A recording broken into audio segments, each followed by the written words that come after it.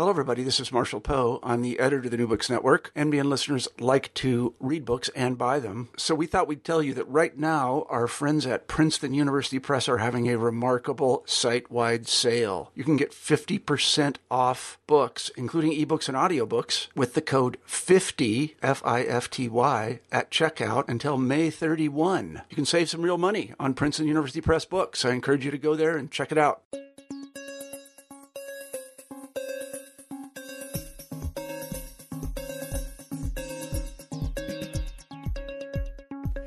Hi, everyone. This is Mikey McGovern, and you're listening to New Books in Science, Technology, and Society.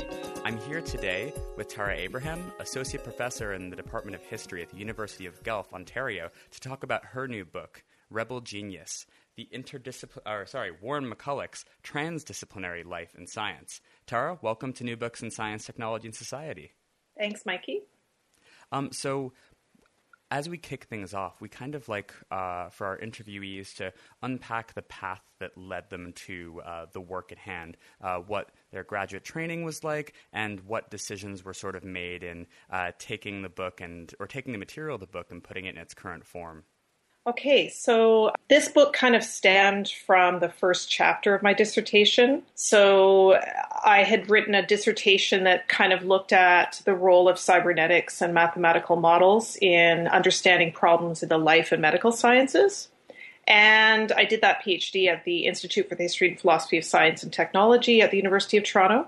And what I realized after I finished my PhD was that the really interesting part for me of that dissertation all came from that second chapter that really looked at Warren McCulloch's work with Walter Pitts on applying mathematical logic to neural activity. So everything that I did since then, everything that I've done, has stemmed from that chapter. So I followed kind of an unconventional path in that regard. So everything focused mainly on McCulloch and Pitts, and then McCulloch kept, cropping up as the main figure. And when I set out to write the book, it started out as kind of a new kind of retelling of the cybernetics group story from the perspective of McCulloch. But what I realized was that it was just getting very unwieldy. I'm kind of a very detail-oriented person, and so I was just getting overwhelmed with all of the details. And finally, I realized that McCulloch was the person that I was really compelled by, and so I decided to kind of make it a form of scientific biography, and that was a way of using his life to kind of understand the world around him and the changes that were taking place more broadly. Yeah, and you talk a little bit in the book about kind of how there's been something of a revival of the biographic mode, which was not really in fashion in history of science for a while. So I'm wondering more about the decision process around that. Yeah, I mean, when I was, about 10 years ago, when I was talking or contemplating kind of framing it or how to frame the book and how to proceed, I mentioned to someone at a conference or a cocktail party or something, maybe I should do biography. And they said, no, you can't, I wouldn't do a biography, and that was, as you say, it seemed to be kind of the mode in the field that if you do biography, you're elevating your subject in a way that might cloud your objectivity or might, skew your interpretation, that it just might not be the best way to understand. Biography in the history of science had been traditionally, told from this great man of science perspective that really elevated the subject as some kind of scientific hero. And I think more and more biography in the history of science is becoming a tool that can be used in a much different way. There was a symposium, I think, at the last year's History of Science Society meeting in Atlanta, like a roundtable discussion that just focused on historical biography or biography in the history of science, as it's, people are using this method in very new and exciting ways that can kind of get around that kind of problem of being kind of hagiographical or, telling this great man of science story. Yeah, and what's interesting is that in the cybernetics literature, at least, there kind of are biographies that more or less center on the figure of Norbert Wiener. Yes. So what kind of figure, what is McCullough like in comparison to Norbert Wiener? And I guess for our listeners, by extension, what was Norbert Wiener like, who's kind of associated as being the central figure, at least in American cybernetics? Yes, well, Wiener was a prodigy, as you might know. And Wiener and McCullough ultimately, although their relationship was crucial to kind of the emergence of the cybernetics movement, ultimately for various reasons, they kind of fell out with each other, and they seemed to kind of almost compete for, the position of the so-called founding, figure of cybernetics. And most of the attention has been put on Wiener. Wiener was more of a mathematician, more interested in abstract problems. He did work with Arturo Rosenbluth on what Rosenbluth called theoretical biology. He was interested in biological problems, but he really approached cybernetics, and cybernetics for Wiener was much more about information theory, about command, control, military problems, and so on.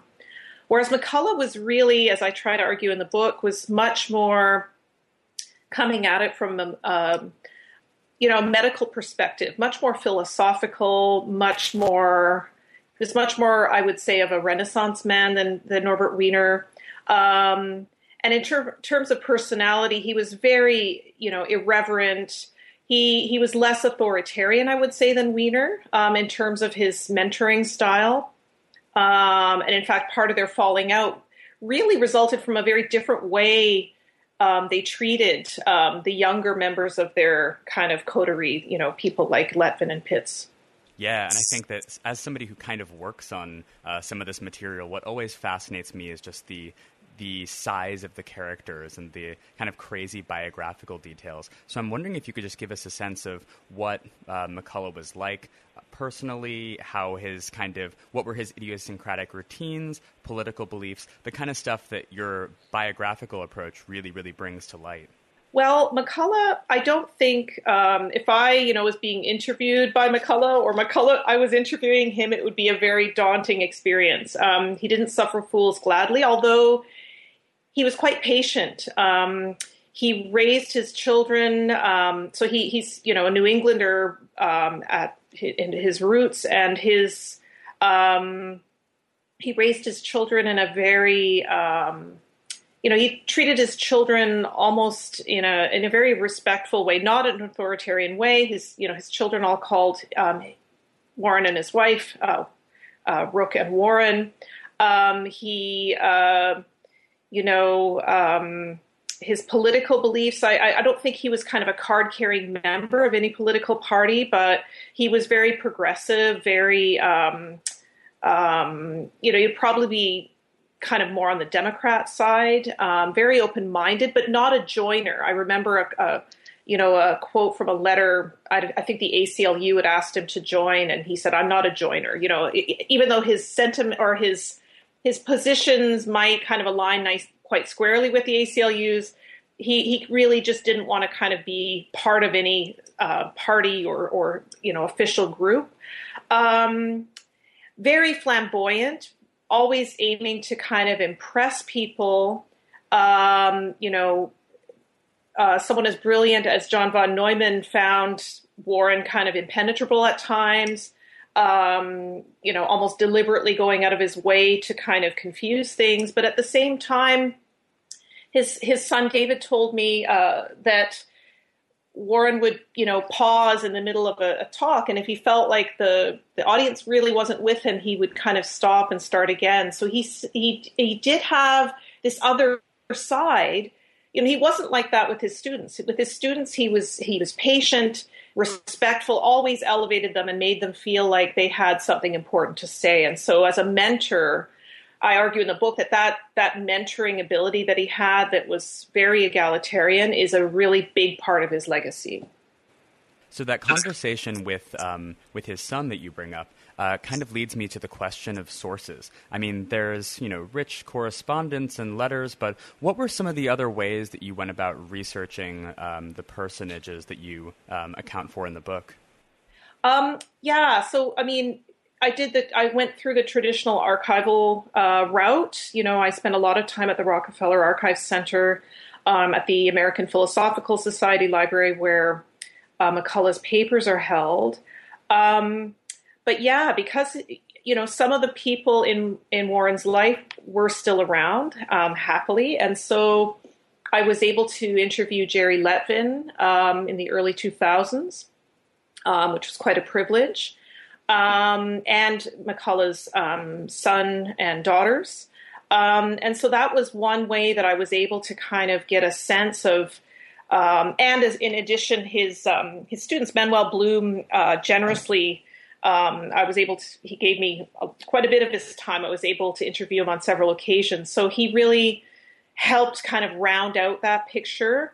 And, I took a lot of what was said with a grain of salt, but at the same time, I tried to treat their recollections, as something that could kind of help me construct this persona that he kind of either, in part generated himself, but in part kind of his contemporaries generated for him.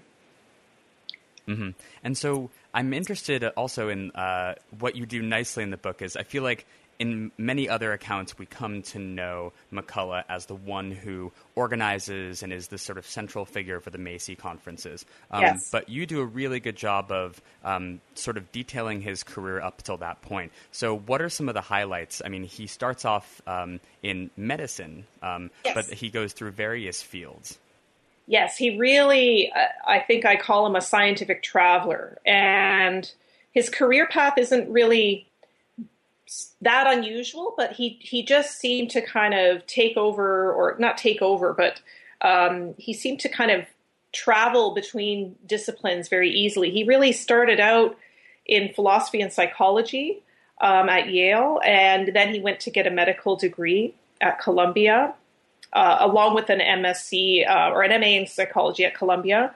But then what he really was about was laboratory research. That was something that, in terms of his career in medicine, it was really research-based. So research, experimental neurology at Columbia, neurophysiology at Yale in the 1930s. So really, he and, even the laboratory, even when he was in psychiatry at Illinois, he wasn't really a bedside psychiatrist. He was really a research psychiatrist. So he really had a very scientific and very philosophical approach to medicines. He wasn't kind of a conventional physician. So that's where he comes to cybernetics is in that, under that identity of a neuropsychiatrist. Yeah, and it's kind of this integrationist approach that seems to it's an interesting question, right? The question of transdisciplinary, interdisciplinary, multidisciplinary, how one sees the connections between things. And it seems like what the real successful aspect of cybernetics was at the time was to unite a lot of things which would have previously been seen as disparate. Yes. And that, people call that, in part people use cybernetics to kind of draw a firm line between, the pre-World War II period and the post-World War II period. And I'm not the only person that has pointed out that, the post-World War II period was a time when there was a lot of fluidity between disciplines, and that seemed to kind of characterize the ideal of a lot of, patrons for science and so on. But it seems that McCullough's story shows us as well that there's a lot of continuity between those two periods, that there were a lot of ways that even before the Second World War and even before cybernetics, there was also fluidity between science, between medicine and philosophy. And I think, cybernetics arrived at a particular moment where those things were kind of being reconfigured in new ways. But I think, even the kind of classic disciplinary divide between the life sciences and the physical sciences, those sorts of alliances happened prior to the war as well. But I think for me, that alignment between physics and biology or between biomedicine and, you know, the kind of more hard sciences like mathematics, engineering, and physics. I think that was what I found quite, you know, that's what a lot of people find interesting about cybernetics, but it was the modeling aspect that I found quite compelling and that I wanted to draw attention to. Yeah, definitely. I think we should talk more about that. So McCullough is probably best known for the paper that he wrote with Walter Pitts, in which the idea of neural nets are posited. So could you sort of explain the lead up sort of anecdotally to that paper, and then what its major kind of claims and conclusions were? Well, the lead up really, we don't have a lot of details about, you know, how the paper coalesced. Pitts was in Reshevsky's group at Chicago. McCullough was at Illinois in Chicago. And so they kind of, through Letvin, they met each other. Pitts, as you know, was a prodigy, really, you know, really quite talented and precocious in mathematics and logic. And McCullough had already been interested in kind of foundations, scientific foundations, providing a theoretical kind of grounding for disciplines like psychiatry. And I think what he saw in the potential of modeling the relations between neurons was that kind of foundation. So he really, I think most of the technical aspects of that paper, which was published in Reshevsky's journal, the Bulletin of Mathematical Biophysics, a lot of the kind of discussions and ideas were probably hammered out or at least discussed at Reshevsky's seminars in the probably around 1941, 1942. But I think the paper claims that, you know, just as neurons can be understood as you know, either firing or not firing, they have this all or none nature in their activity.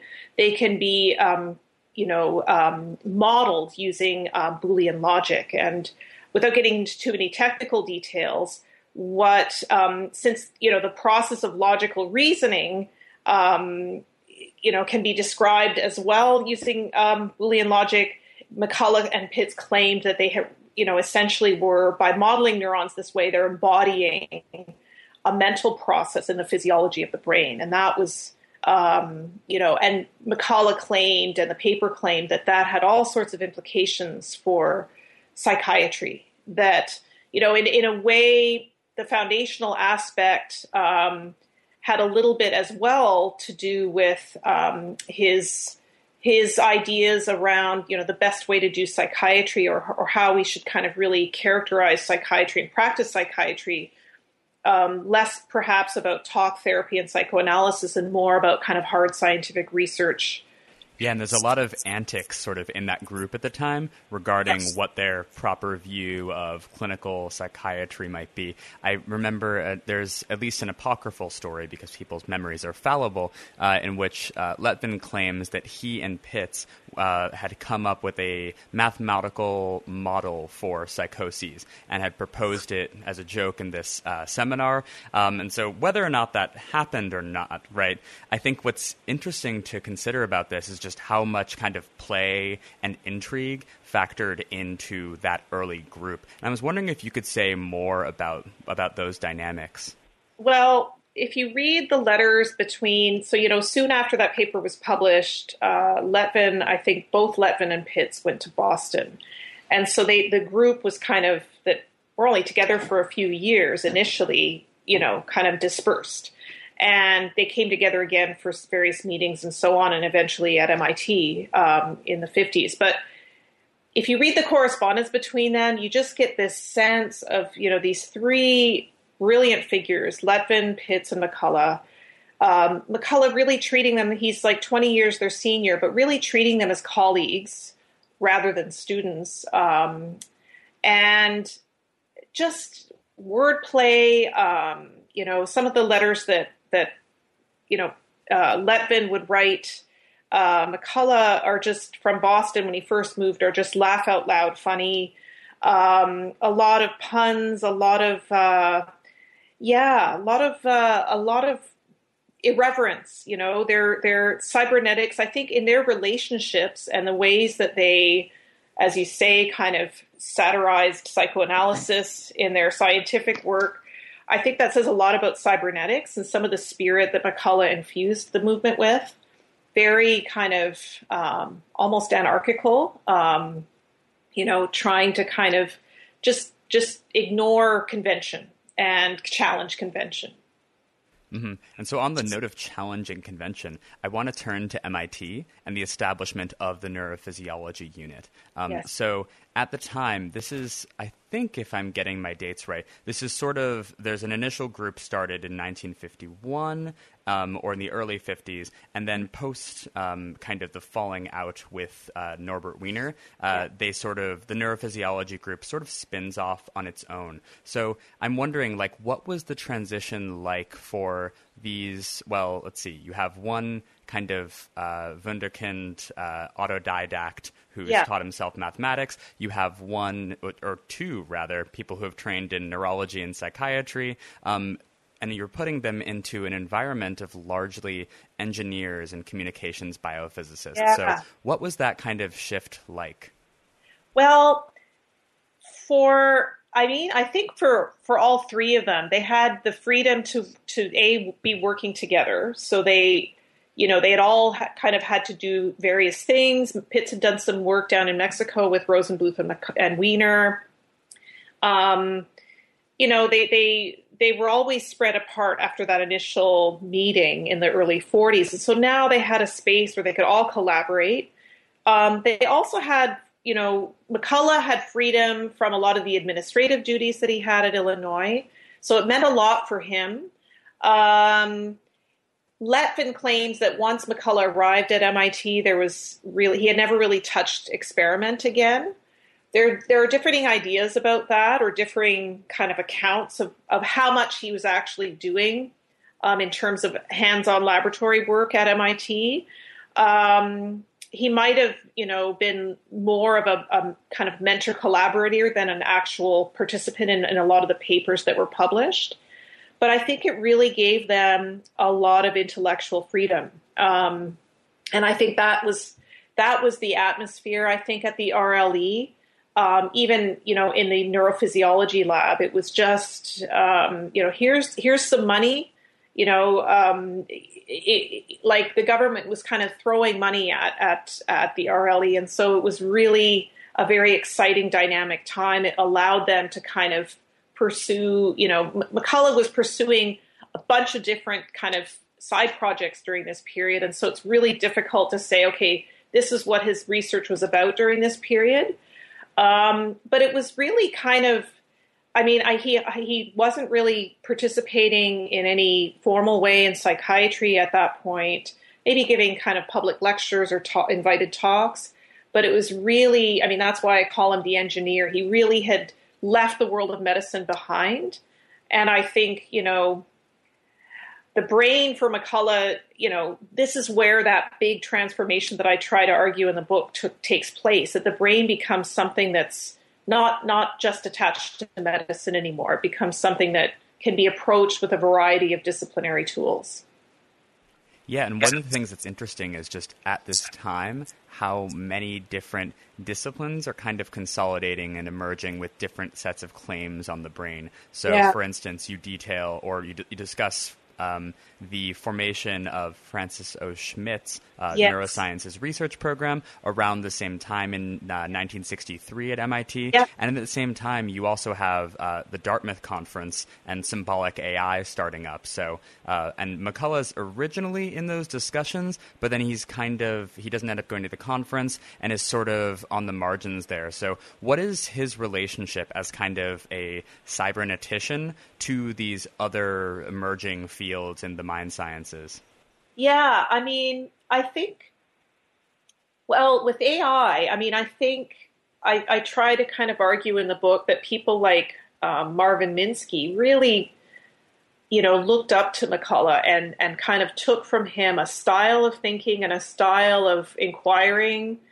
But I think the AI people, at least in the Dartmouth kind of early configurations, were really I think cybernetics wasn't necessarily where it was at. Cybernetics in the kind of Macy version of cybernetics. I think by the end of the Macy conferences, a lot of people in that area, some of the early people in cognitive psychology were kind of skeptical of cybernetics, or that they had seen cybernetics as kind of, it hadn't fallen off the rails, but it was really becoming quite diffuse. It was, the vision had become much more cloudy. And I think the AI people saw themselves as doing something quite different. And in fact, they were. I mean, McCullough was always interested in the brain. That was kind of at the heart of what he was doing. So with the AI people, that, they weren't as interested in the brain itself, but rather, modeling intelligence or modeling intelligent behavior. As for Francis Schmidt, I tried to get at, looking at the archives at MIT, some evidence of convergence between Schmidt's group and McCullough's group, and there wasn't a lot. I think there was a meeting or two that McCullough was invited to, but I think a lot of what Schmidt was doing was really on the tails of molecular biology, and I think that was really not what McCullough was. That wasn't part of what he was doing. He kind of was not part of that generation. So I think he wasn't out of step with these other groups, but it's not that these, and we can say, AI, neuroscience, cognitive psychology, all of these kind of form the cognitive sciences today, but McCullough's role in that is kind of more complex and ambiguous. I think it's difficult to kind of draw straight lines between the two. I think it's more kind of the style of inquiring and that use of modeling that I think really is where McCullough's legacy shows up. Mm-hmm, mm-hmm. And then another interesting, or maybe it's just interesting to me, but what I find kind of paradoxical is that, so neural nets are discussed widely at the time. They're a subject in the Macy conferences. And then with the rise of specific programs in AI, neural nets, from a lot of the mainstream AI work, they kind of recede from the background, but then creep back up with the sort of rise of machine learning. So I'm just wondering, how do we understand this reappearance of neural nets kind of all of a sudden in more recent discourse, and how related is that to the work that McCullough was doing? Well, as you know, the story is that when Minsky and Papert published perceptrons, I think at the end of the 60s, it ushered in this kind of classic AI period where McCullough's style of modeling neural activity was kind of pushed to the side. And then more recently, there's been more of a convergence between, that more connectionist style of doing things, that kind of is considered what AI is about. And I think, for me,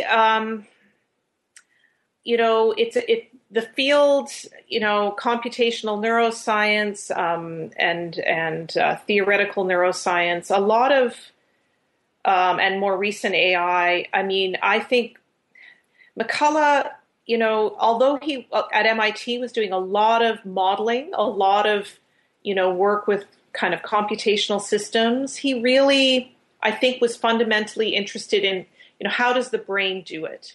And I think that was always his goal. And so I don't know that even if some of the more recent AI people that are looking at neural networks and connectionism are kind of taking a page from what McCullough and Pitts were doing or what McCullough had been doing, I still think there's a fundamental difference between, what their object of inquiry is different than McCullough's. And I think it's much more abstract. It's much more mathematical. Some of it almost seems to me like a branch of mathematics or engineering rather than neuroscience. Mm-hmm, mm-hmm.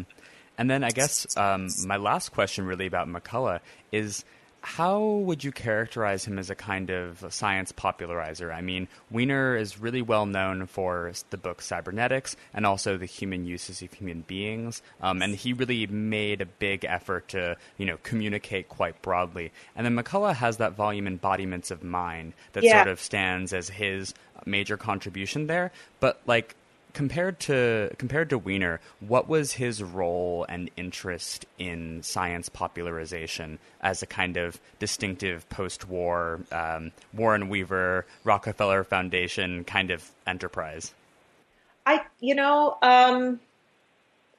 Embodiments of Mind was, I think he was invited. I tried to kind of track down correspondence about how that kind of came into being.